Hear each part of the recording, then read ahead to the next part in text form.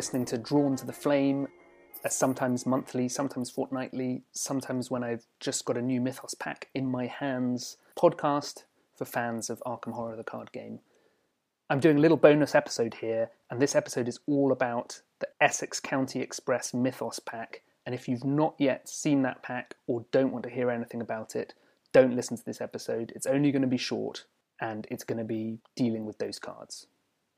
Our spoiler policy on Drawn to the Flame is that player cards up to and including the most recently released Mythos pack are fair game, and I have in my hands right here Essex County Express Mythos pack, so it's fair game, but I appreciate that other people who've ordered the pack might not have it yet, and in which case they'll be feeling a little bit hard done by if they hear spoilers of the cards. Spoilers! You hear me say, everyone knows about spoilers, everyone knows all of the cards before they see the packs, and I definitely used to be the kind of person who would see a lot of the cards before I got the pack in my hand. But this month, I decided that I would try and not see as many player cards as possible until I actually had the pack in my hands. And so this is really just a reaction episode where I'm seeing these cards, some of them for the first time, and I'm just going to tell you what I think. I assure you, I've not looked at some of these cards. I've not flicked through even. All I've done is made sure that I'm holding the player cards right now. And so I'm going to dive in and tell you what I think. Again, if you don't want to hear about the player cards in Essex County Express Mythos pack, which is such a mouthful to say, please stop listening. So, we knew from the news articles that there would be 28 player cards in this pack. We knew that 4 of those would be a weakness, which leaves 24 player cards. Player cards in Arkham come in duplicates, which meant there were going to be 12 cards. And I made a prediction that there would be 2 of each of the faction cards, 10, and 2 neutral cards, and we'd see where we go from there. I think I've got that right, but I'm not sure, and I'm going to find out now. Some of these cards were spoiled in news articles, so I actually know of them, but I think I know of the 2 Guardian cards, 2 neutral cards, and maybe 2 more. So I think maybe I knew half of the cards. Anyway, let's dive in. So the first couple that I have, no big surprise here, are the neutral permanent talents, Relic Hunter and Charisma, both 3 experience points, both giving you an extra slot. We've talked about them before on the Allies episode. At the end of the Zoe episode, we talked about them. I'm just really happy that they're here. I really think that if you're going to use either of them, you've got to think about your deck probably before you invest the experience to make sure you have enough allies or accessories to make them worthwhile, because otherwise you're paying 3 experience for the opportunity to have another slot, but a slot that you might not use. Obviously the counter to that is we have 2 hand slots and arcane slots, but often mystics aren't running 2 spells necessarily concurrently, and often people with hand slots aren't always running a magnifying glass and a machete or 2 other weapons or whatever it is, any other combination you can think of, a flashlight and a derringer. So paying 3 experience just for the chance to run 2 allies or to run 2 accessories is, well, we'll see how it pans out. I'm interested. Okay, the first Guardian card is Bandolier. It's an item. It's a 2-cost asset with a combat icon. You have 1 additional hand slot, which can only be used to hold a weapon asset. This card was predicted by Peter in our weapons episode. So Peter, I think the game is up and we've realised that you're actually Nate French doing a fantastic English accent. Now that I'm onto you, I will listen to everything you say about cards more carefully. Not that I wasn't listening carefully before. Maybe I've just revealed something about myself. Whoops. I think Bandolier is really interesting. Some of what I've just said about Charisma and Relic Hunter sort of apply.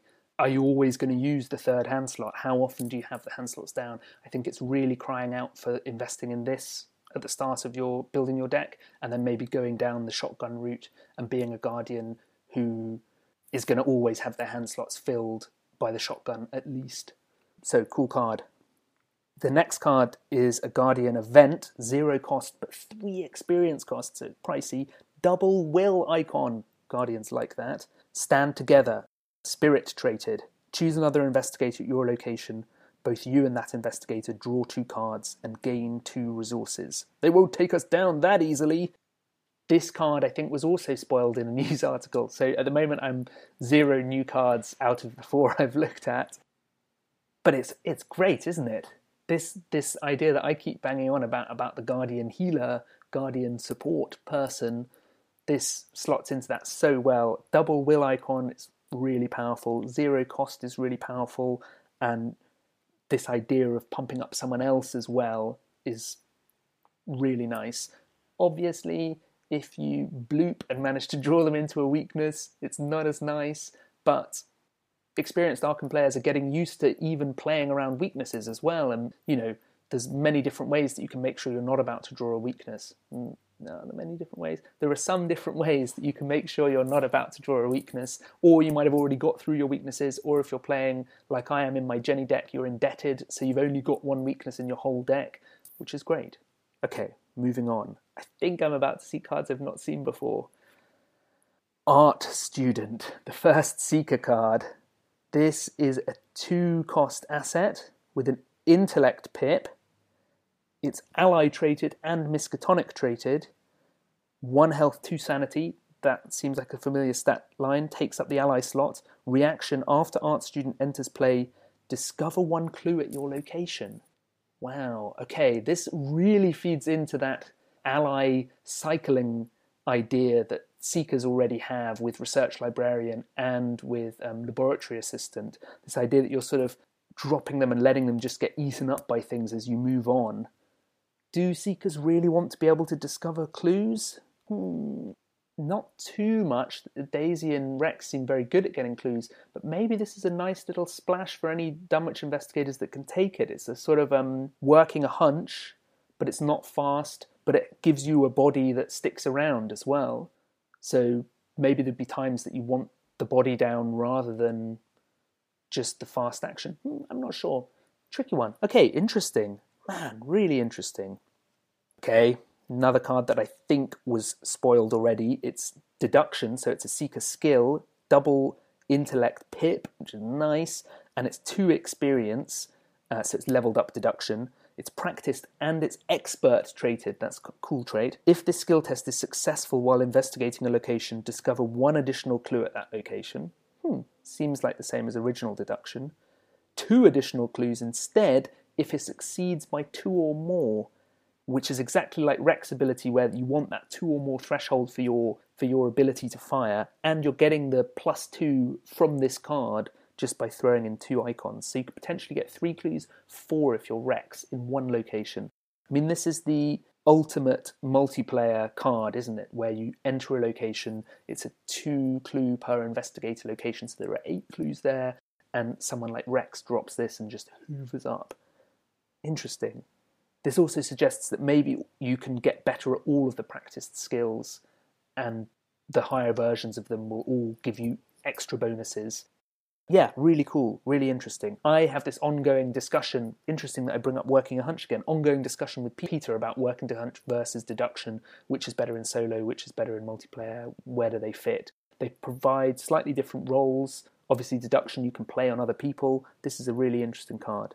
I'm excited, and I'm excited as well that there's more things for Seeker to spend their experience on, which is nice. Okay, cool. We're on to the Rogue cards.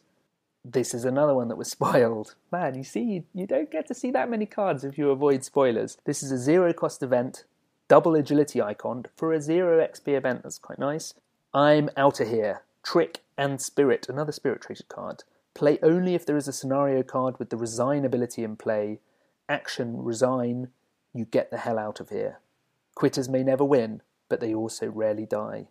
I remember when they announced this card, I think it was when they announced the Essex County Express Mythos pack, still a mouthful to say, and what they suggested then, well, what the discussion was in the community was, is it that good? Do you ever need it? Is it like the ultimate sneaky play that you bounce out when you shouldn't bounce out? But also what it means is if in all of these scenarios where you have to get to somewhere, like you have to get to the back alley in The House Always Wins, if you're the rogue, you don't need to get there anymore. You can be in the middle of the club, and as long as that location is revealed, you can just drop this. Note that it's not fast, so you do need to save an action to play it, but because it's a resign ability, it won't trigger attacks of opportunity from enemies engaged with you, which is really nice. The art is really cool. It looks like he's just ditching his friend. A little bit like I've done with Peter. I'm sorry, Peter. Oh, Whoa, okay. Switchblade level 2. That I was not expecting. Okay, item, weapon, melee, illicit traded, one hand, one cost asset, combat and agility pip, so it's gained a pip. Fast, still good. Action, fight, you get +2 combat for this attack. If you succeed by 2 or more, this attack deals +1 damage. Alright, okay. Original Switchblade, no combat bonus, just the damage bonus if you succeed by an amount, which a lot of people pan.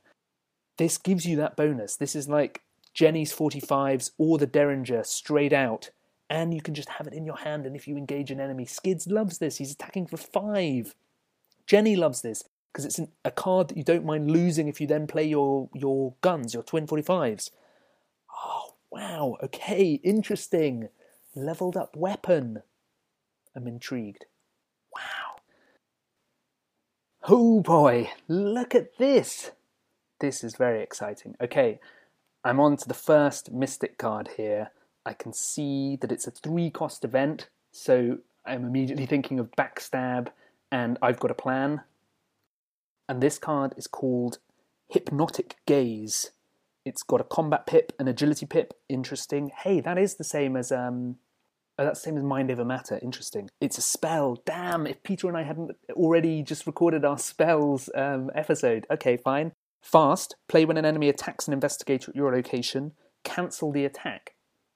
That is like dodge, right? Then reveal a random token from a chaos bag. It wouldn't be a spell unless there was this text. If it has a skull, a cultist, a tablet, an elder thing, or a tentacle symbol, deal the attacking enemy's damage to itself. Wow, okay. It's a dodge, but it's also a sort of combat spell. Interesting. How much damage are you going to get out of this? If you play it on Wolfman Drew, you get him to hit himself for 2. If you play it on Umordoth, you get him to hit himself for 3. Pay 3, hit for 3. Will you ever get enough damage? Do you only ever want 2 damage out of paying 3? Ghoul Priest hits himself for 2. Interesting. Wow. The art is incredible. It's sort of like a vampire princess or something. Okay, and I've just managed to peek the next card, and this is also a card I hadn't had spoiled. It's Shriveling! It's an upgraded Shriveling, my friends! Wow, okay. Let's dive straight in. Another smell. Mystics are loving this pack. Shriveling is a 3-cost asset, so the price is the same, but this is the 3 XP version. It's gained a will icon as well as the combat icon. It's a spell. It still has 4 charges. Action. Spend 1 charge. Fight. Still the same. This attack uses will power instead of combat. Still the same. You get +2 willpower for this attack. Agnes is attacking at 7 when she's using an upgraded Shriveling, and you deal +1 damage for this attack. If any of the special tokens or symbols are revealed, take a horror. Still the same punishment. So you're paying 3 XP for an extra icon and +2. Wow. I thought Song of the Dead as a 2 experience cost spell that kind of filled a support combat role would be, for me at least, if I was playing a combat mystic, I'd be paying 4 experience and having 2 Shriveling and 2 Song of the Dead. And now it's like, ooh, do you save that 4 and spend 6 experience and just straight away upgrade your Shriveling to this? Suddenly, all of the finding spell cards, of which there's only Arcane Initiate at the moment, and anything else that helps you dig through your deck becomes so powerful if you can get this. For 3 experience, wow. So the Switchblade, you're getting +2.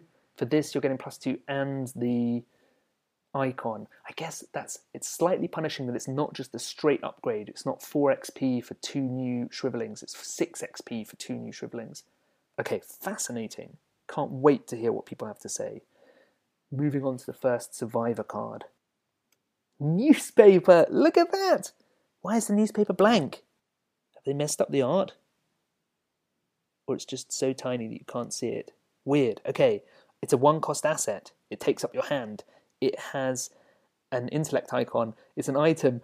Oh my goodness, you get +2 intellect while investigating if you have no clues. Oof. Survivors love to be crap at stuff. So if you're no clues, you're a real investigator. Okay, Imagine this in Ashcan Pete. You're investigating with Duke for 4, suddenly you're investigating at 6. In solo, where there are very few clues anyway, and your thresholds for clues are quite low, it's really powerful. There's nothing in the headlines about the horrors you've witnessed, but the obituary section is disturbingly long. It is. Damn. Okay, interesting. Really fascinating. I suppose it competes with Magnifying Glass for that boost. Both of them are for investigating, both of them are intellect boost. This is a stronger boost to get that first. Could you be doing something with both? Or even be pumping that scavenging deck even more, where you're playing newspaper down and chucking your magnifying glass, and if you're succeeding by +2, you're pulling the magnifying glass back into your hand, or if you reach a point where you've got the clue, you're playing the magnifying glass, it's fast, pushing the newspaper into the bin, pulling that back. You're just like a master bin chump. Wow, okay, cool. And, okay, so this is the last Survivor card. It's also an XP card. So they've done this pattern. 2 cards per faction, 1 0 XP, 1 higher XP. This is a 1 cost, 1 XP event, 2 agility icons, and it's called Lure. Wow, there's just like tentacles in the art and some kind of light. Is it a flare in the background? And it's pulling the... Oh, I can't tell. And it's trick-trated. Ooh, attached to your location. Like Barricade. During the enemy phase, each enemy that moves does so along the shortest path towards the attached location instead of to where it would normally move. So all your hunters get screwed over and they come towards this. Forced, while attached, at the end of the round, discard Lure. So it's a one-off, 1 turn. Drop that down for 1. Everything's going to come there. So imagine this in a Wendy deck where you're using Cat Burglar to move around as well, and you've got something else that's helping you with more movement. Or maybe someone's going to play a shortcut on you and make you move even further. Interesting. Oh, I'm finding it really hard to kind of get my head around how much you could manipulate people's movement. Maybe it's also just that that you can hold up enemies. Maybe if we see enemies in future that can hunt for 2 spaces, you can stop them. And I suppose, are there any instances in the Midnight Masks where you can get stuck by enemies hunting you? Maybe. Maybe you just want to pull heat off someone. Interesting. Okay, another kind of edge casey card that's maybe situational and maybe will grow in strength as I get more familiar with the scenarios. Wow, okay, cool. And finally, there's the 4 copies of the Treachery with a little choo-choo train in the middle. And this is a weakness, a Treachery. It's called Across Space and Time. The art is just phenomenal. It's like almost like the woman from Hypnotic Gaze. And it says Revelation. It's a madness, sorry. It says Revelation, discard the top 3 cards of your deck. Oof! We've so far seen in Dunwich, losing your cards is so punishing. And this just feeds into that. It's not... I wouldn't be too hurt by that. But if this gets forced into our decks by the Essex County Express scenario, so you have this and another weakness, you could start to get really punished. If you have Amnesia already, you lose your hand to Amnesia, and then you draw this and you lose another 3 cards. You could be losing 9 cards from your deck, maybe 10 cards if you're playing, a big hand-sized deck, and that could really hurt you. Although if you had Amnesia, don't be a dummy, play with a small hand size. Okay, cool. That wraps up all of the cards. This was really fascinating to do. I hope you like this sort of brief thing. It's just my reactions. This definitely isn't meant to be a comprehensive review. It's just meant to be first thoughts. So yeah, hope you enjoyed it. You know how to hit us up, and a proper episode will be coming probably next week, all about spells. Spoiler. Thanks for listening. Bye.